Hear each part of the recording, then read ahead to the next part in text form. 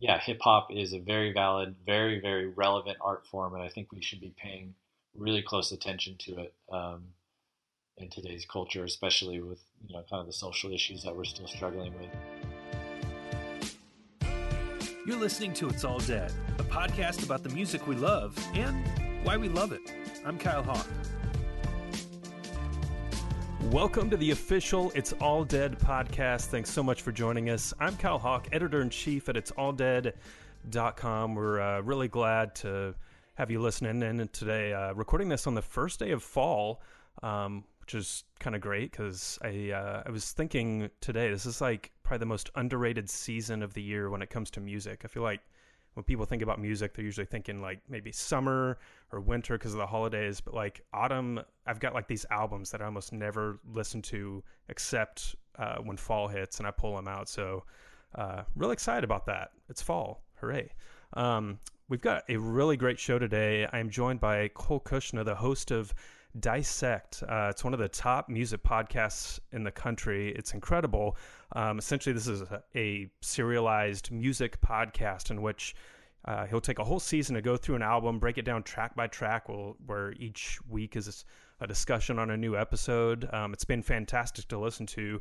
And Cole was kind enough to join me today on the podcast to talk about Dissect and talk about the album that he's dissecting this year, which is Kanye's My Beautiful Dark Twisted Fantasy, which, of course, on this podcast, we are huge Kanye fans. So, Cole, thank you for joining me tonight. Oh yeah, thanks for having me. So I was really excited to do this because a while back, a friend of mine had reached out to me about this podcast, and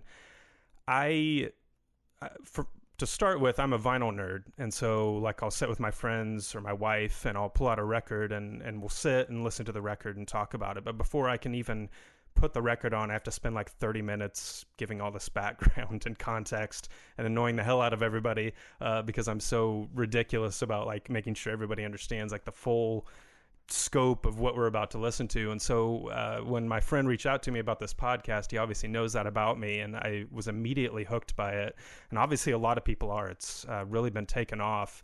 And we're going to talk a little bit about Dissect and what goes into it, your process for putting the show together. But I wanted to start by having you give a little bit of your background, because it's obvious, anybody that's listened to this podcast, like it's clear, like you've got a pretty serious background in music. I don't know from if it's from performance or just study of music theory, but tell us a little bit about your relationship with music. Yeah, I mean, my earliest memories are of music. Of my dad like listening to the Beatles and stuff. He wasn't a musician, but he'd always play music really loud on the weekends, like while I was cleaning and stuff. And those are kind of like some of my most vivid memories from being a child. Yeah. And so started playing guitar at age 13 and kind of just self-taught my way through that, and did the classic like joined a punk band when I was in high school type thing, and then got more and more serious bands as I got older. Toured in a couple of those bands, so like the majority of my music life was just you know rock music, I guess. Yeah. A little bit of like folk jazz type thing, but yeah, I mean, I was self-taught until I was 23, 24 is when I went to college. And I went to college for music composition. And that was kind of the thing when things really changed for me. I thought I knew music because I had done it at that point for like 10 years or a little bit more. Mm. And when I got to college, all these musicians, kind of, classical musicians had been actually studying music since they were very young. So I felt kind of like I had a fish out of water, and I had a lot of catching up to do. So that was like the first time, I kind of pretended that I knew how to read music to get in, but I actually really didn't. Sure. So I was like trying to learn how to read music and study music theory in college level classes at the same time, which That's was incredible. challenging, really challenging. I mean, I almost quit, but definitely stuck through it. And, that was kind of a life changing experience for me to kind of just I mean, I always took music really seriously, obviously, but, it was a different structure to it when you study it at a, collegiate level. So that was things when things really changed. So I got through that. And I really loved the structure of college. And so when I got out of college, I was kind of missing that structure. And just to kind of, I don't know if your next question is kind of why I started Dissect, but it kind of just leads naturally in Yeah. here is so, I missed the structure of college, and I quickly realized I needed to create a structure in my own personal life to really spend enough quality time with a piece of music, because I kind of found myself swiping through a lot of content on my phone and like not really spending, you know, great amount of time with any one piece of art like I used to do in college. So Dissect was kind of born out of that idea. Yeah. Just a really a structure to force me to sit down with, an album that I considered, that could kind of stand up to that kind of analysis. And that's, the basic kind of premise of the show was just that. It kind of just was for me first, and it's kind of crazy now that people actually listen to it.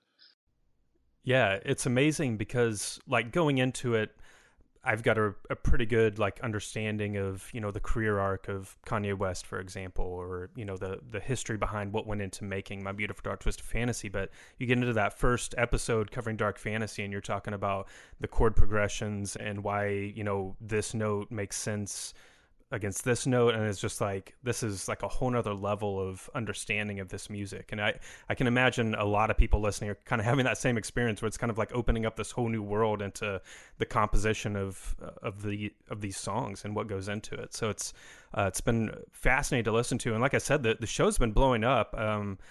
How exciting has it been to kind of watch the show's following grow and see so many people take an interest in what you're talking about? Yeah, it's really surreal, to be honest with you. I always go back to like how I do this show. It's like I work full time, and then I come home and I have a family, and to spend time with them, and then they go to sleep, and then that's when I do the podcast. So Yeah. it's really just this very, very small thing. I was literally just me. So then to just see, people really take an interest and, become quite passionate about it is kind of just, it's surreal. It's just surreal, I guess. Just because it's Yeah. just me, like just me in my room. Like, Yeah. Right. And I can't even begin to imagine what goes into putting each of these episodes together, because not only are you yourself going through and dissecting not only the lyrical content, the music behind it, but you're going out, you're finding interview clips. How do you even get started on an episode, and how long does it take you to just put one of these 30-minute episodes together? I try to calculate it out as best I could.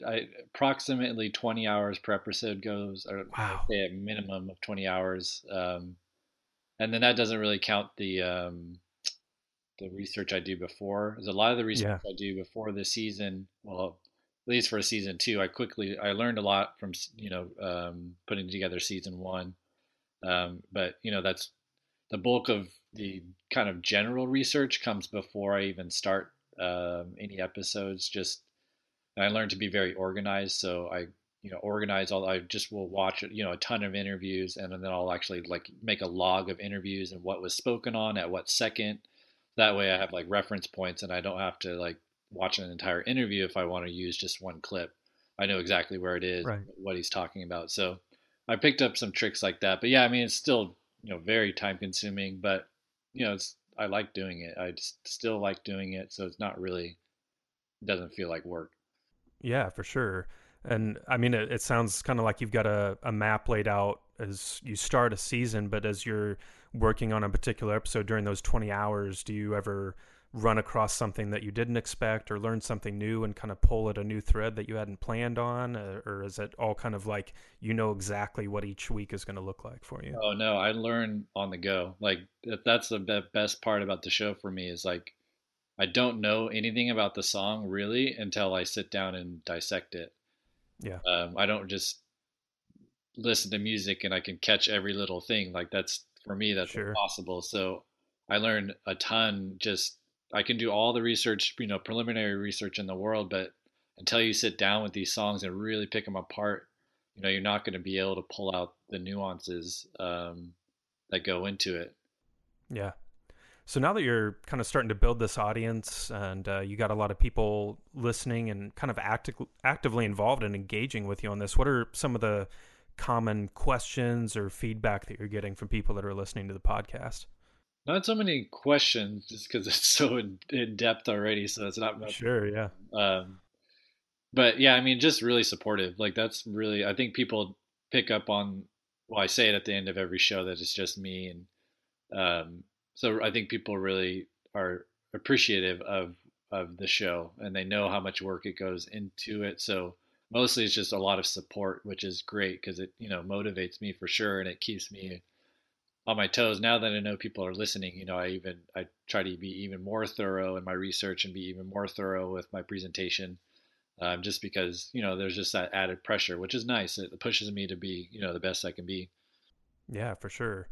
You know, again, one of the great things about this podcast is the idea of looking at an album as a whole. And, it's there's been a conversation going on for a while now of, do albums still matter?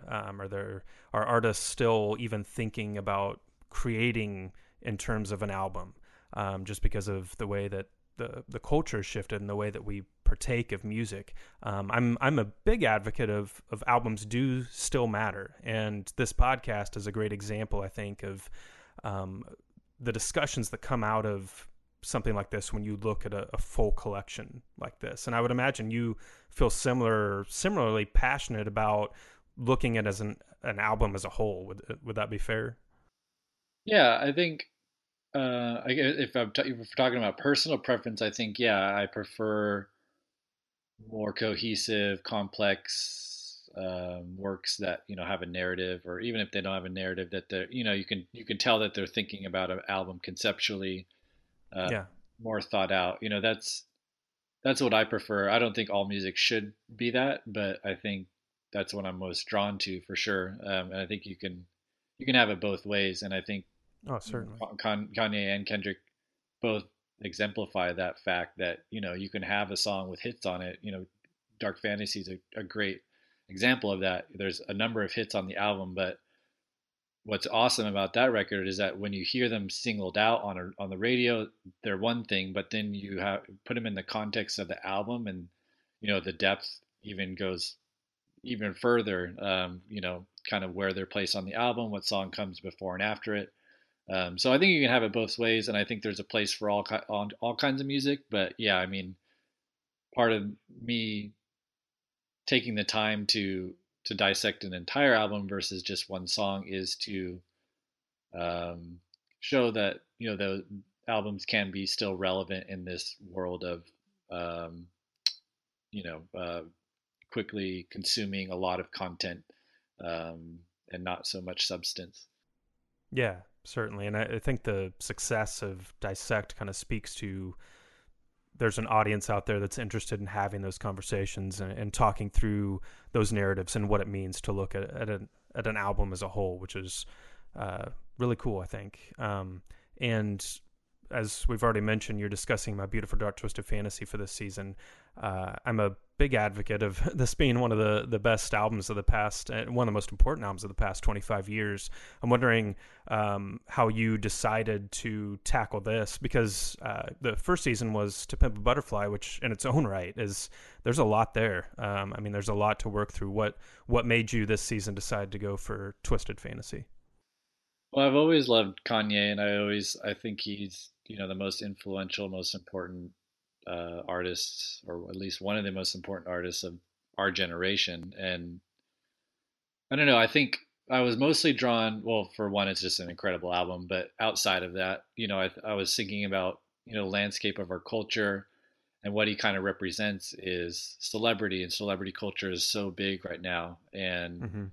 I feel like he's indicative of a lot of things, including the way that we view celebrity, the way that we have very strong opinions about celebrity. And here we have someone that's clearly a cultural icon, doing so much for culture, but yet is very, very hated in some circles. Right. And I think that was just kind of an interesting dynamic for me to explore.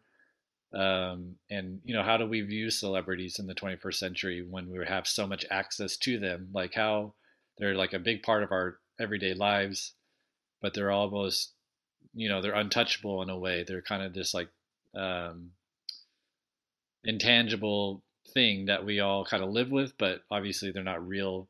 They're not in our real life. So I don't know. It's just like those kind of dynamics were really interesting to me. And he's someone that I've seen struggle with fame and struggle with celebrity. Sure.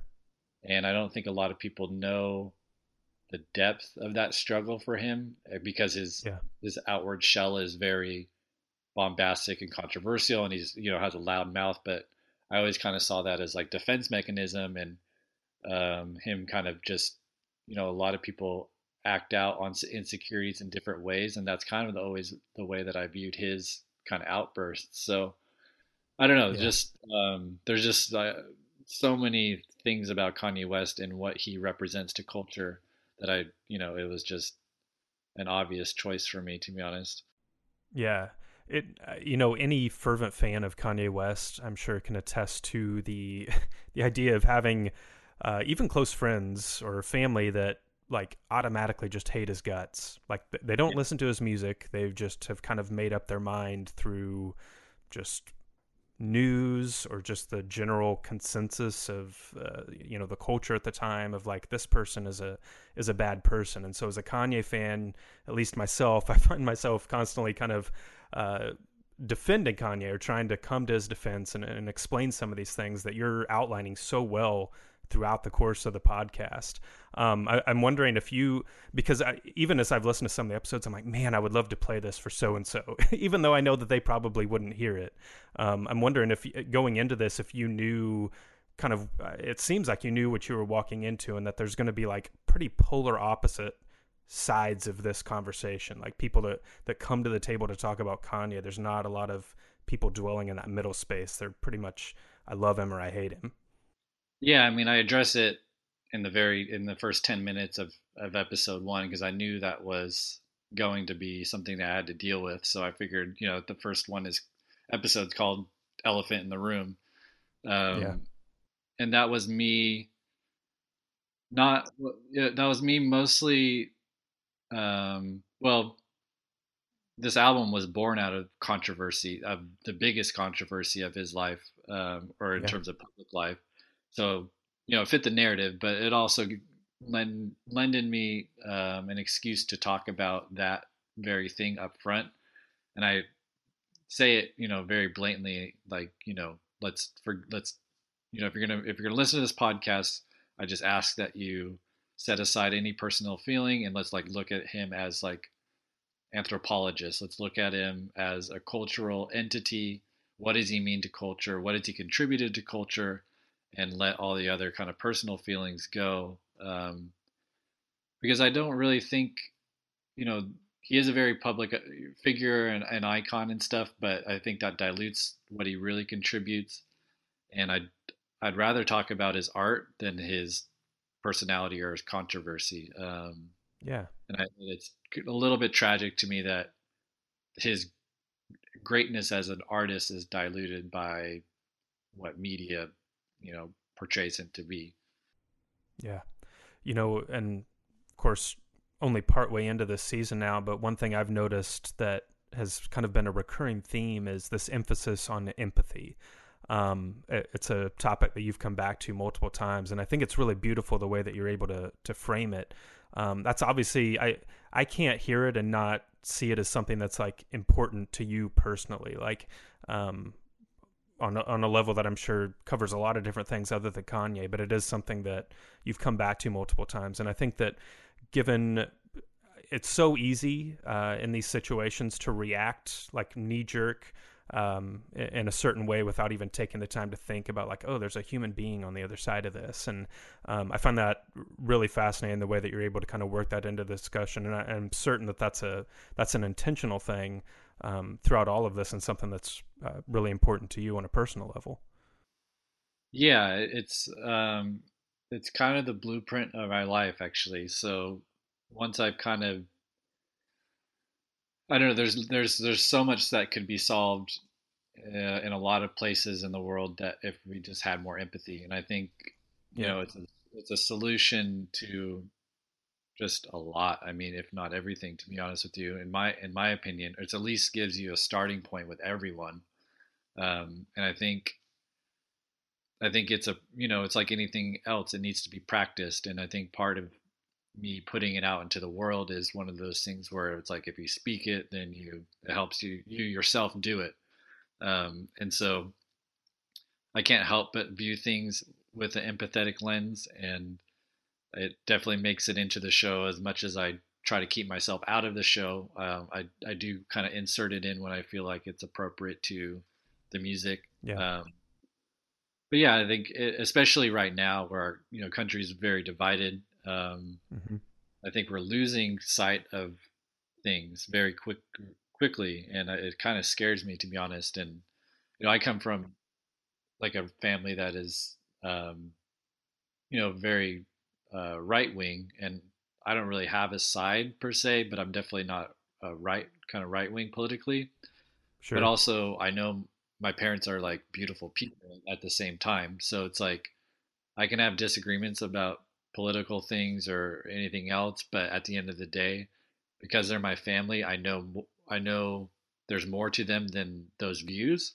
So Yeah. that's helped me in my life to kind of view everyone that I have a disagreement in that way about. It's like, yeah, we might disagree over this or see things in a different light, but you're still a good person. You still have good intentions. And I think that gets lost when people get very passionate about, well, they get distortedly passionate where their own views kind of block out everything else. And I think that's really dangerous. Yeah. And I think empathy is a solution to that. So yeah, I mean, it's a big part of my life, and yeah, it definitely works its way into the show. Yeah, I that was really well put, and I think a lot of people are in that position. I know I can speak for that as well. Of whether it be close family, friends, people that you've known a long time, and especially in our current situation, having to kind of put the tendency to react in the moment aside and still view people around you as humans. And it's a difficult thing, but I think it's something that hopefully more and more people are trying to take that step into that role and kind of view things through that lens. So it's a really important thing that I'm glad you're sharing on the podcast. Talking about Kanye specifically in a different way. So something I've been talking about for the past couple of years is this idea. So like every year at the end of the year, and when I was writing for other websites and magazines, they always do like the end of the year lists, like the top 10 albums or top 50 songs, whatever. And something I started to realize is that my favorite songs or my favorite albums of a given year or of any time period aren't necessarily what I would consider the best. So my example here that I'll give is My Beautiful Dark Twisted Fantasy, in my opinion, is the best Kanye West album, but it is not my favorite Kanye West album. My favorite is actually 808s and Heartbreak for a lot of different reasons. I don't know. What would you say, or how would you talk about your favorite Kanye album? Is it My Beautiful Dark Twisted Fantasy, or are there other Kanye albums that kind of rise up in that conversation for you? I mean, Yeezus is my favorite Kanye West album, Okay. by far, actually. And I was very close to picking that actually for season two, but Oh it was a wow. very, I was going to suggest that at the end of this podcast that you do use this for season 2, so I'm really excited to hear you say that. yeah. I mean, it's and now that I'm digging so deep into Twisted Fantasy, Yeezus is definitely a continuation of it, and then Pablo is a continuation of Yeezus. So Yeah. it's actually really kind of cool to look at his discography after 808s and how they all kind of Hmm. blend into each other. But yeah, I mean, yet Yeezus is, for a number of reasons, my favorite album. For me, it was kind of like the Kid A moment.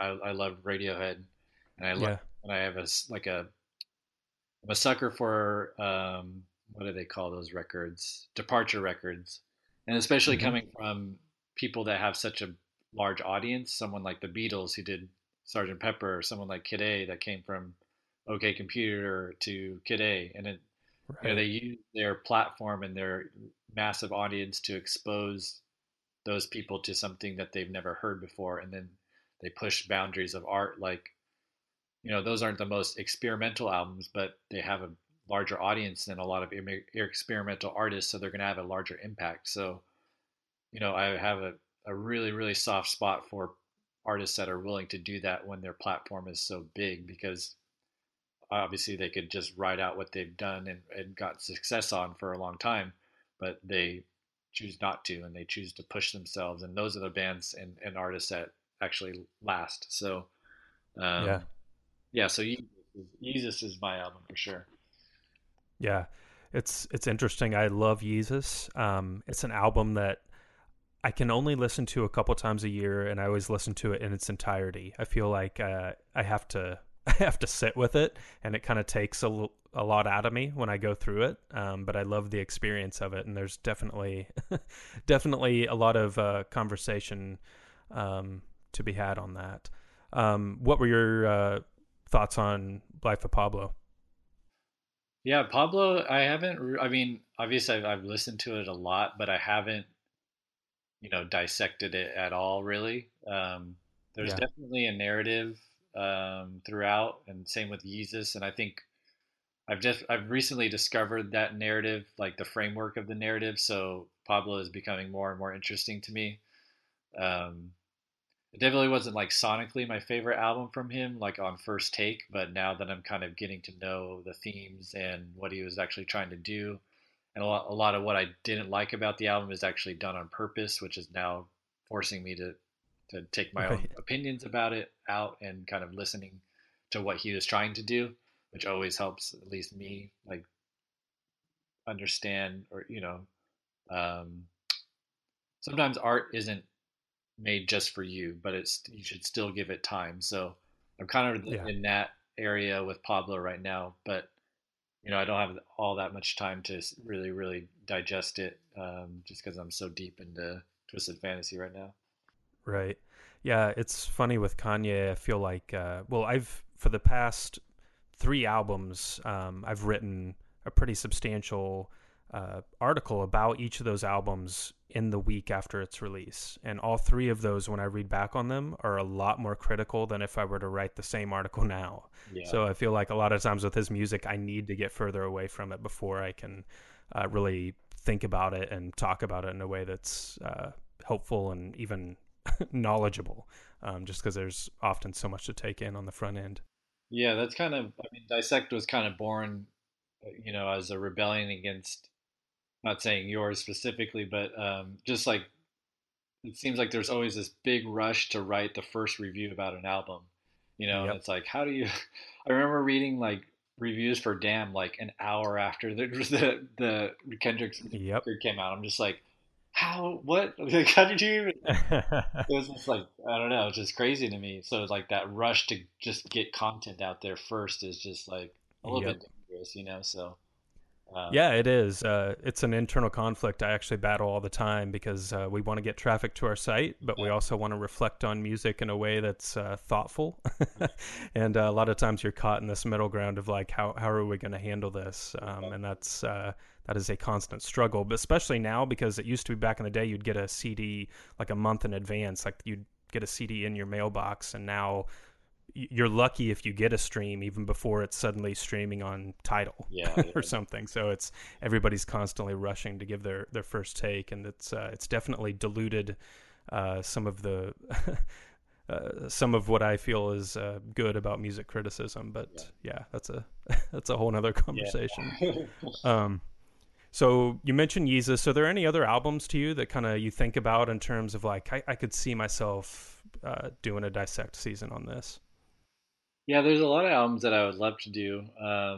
Kid A is one that I would love to do. Um, More contemporary stuff like Frank Ocean's Blonde. I've got a lot of requests for, Yes. and I love that album. It's a little bit intimidating for sure, but so that one's on the short list.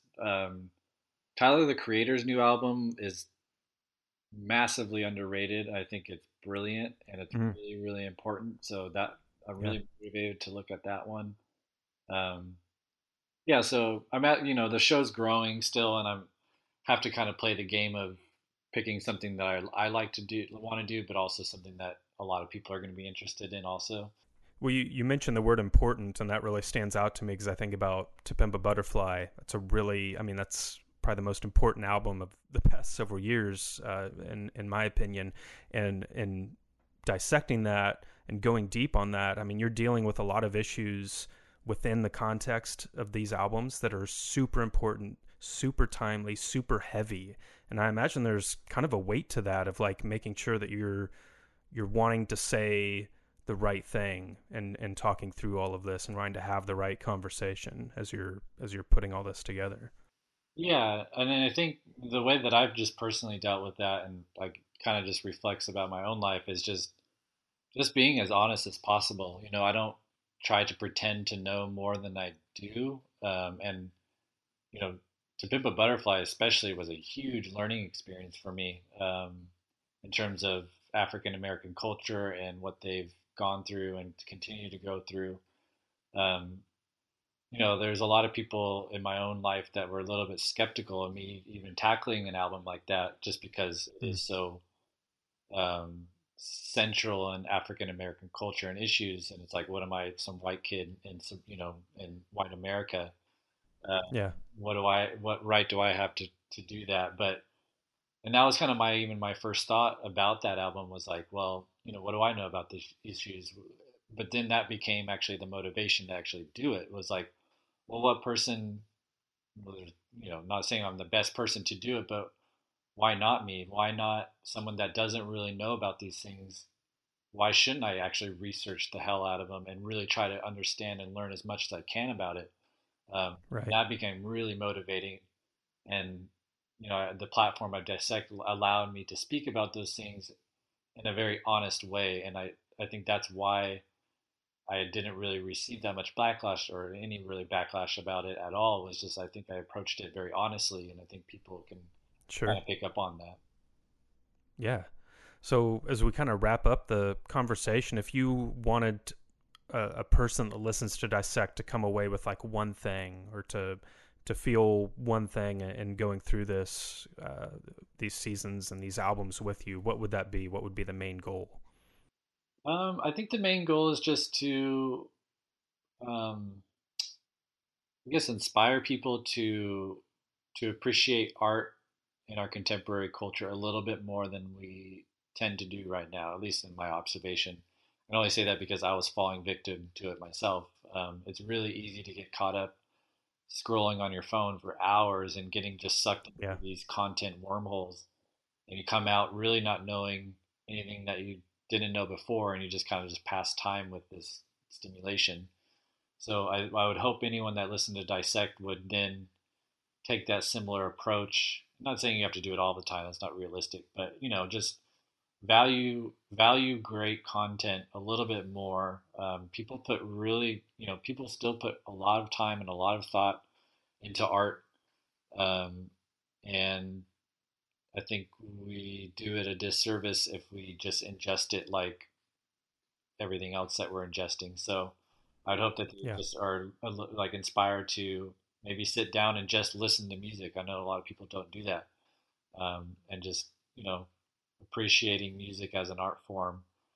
And then beyond that, I know we're wrapping up, but a lot of the reason that I started to Dissect was to appreciate hip hop specifically as an art form. Mm.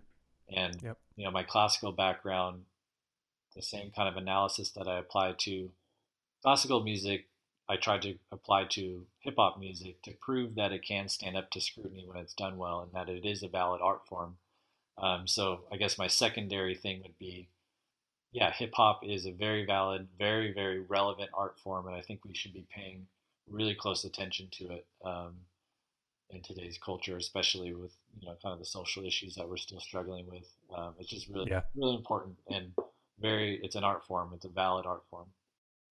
Yeah, absolutely. And as somebody that's been listening and arguing for hip hop my whole life, and has had multiple conversations specifically trying to convince people on the artistry of sampling, that second episode of this Kanye season where you like really dove into like what goes into sampling and what it is was like music to my ears. I was like, oh my gosh, I've been waiting for somebody to articulate this as well as this. So you're doing a great job. Tell us really quickly where people can go to learn about the podcast and how they can support it, because I know that you've got a lot of listeners that are kind of helping support the expansion of this show. Yeah, I mean, you can listen on Apple Podcasts, or it's on every podcast player. So just search Dissect. Yep. But Yeah, I mean, sharing on social media is huge. That's where a lot of the growth of the show has come from. So if you like the show, post a link on Twitter or Instagram or wherever. Those that really helps. I have a Patreon account, so if you're really really into it, you can donate a very small amount every month, and that helps. Hosting fees and stuff that I'm paying. But Excellent. mostly just listen and spread the word. That's the biggest thing. Perfect. Well, Cole, thanks so much for chatting with me tonight. I really appreciate it, and we love the podcast. Yeah, thanks for having me. It was great. That's going to do it for this episode of the official It's All Dead podcast. Check us out at itsalldead.com. We've got a lot of new albums coming up this fall that are turning 10, and you know how much we love writing about albums having their 10-year anniversary. So check it out. It's All Dead. Follow us on social media. And if you like the podcast, subscribe on iTunes or your favorite podcasting platform. And that's going to do it for this time. I'm Kyle Hawk, and we'll catch you next time. Thanks for listening to the It's All Dead podcast. If you like what you heard, be sure to subscribe on your favorite podcast app. Then visit us at itsalldead.com for the latest music news, reviews, and much more.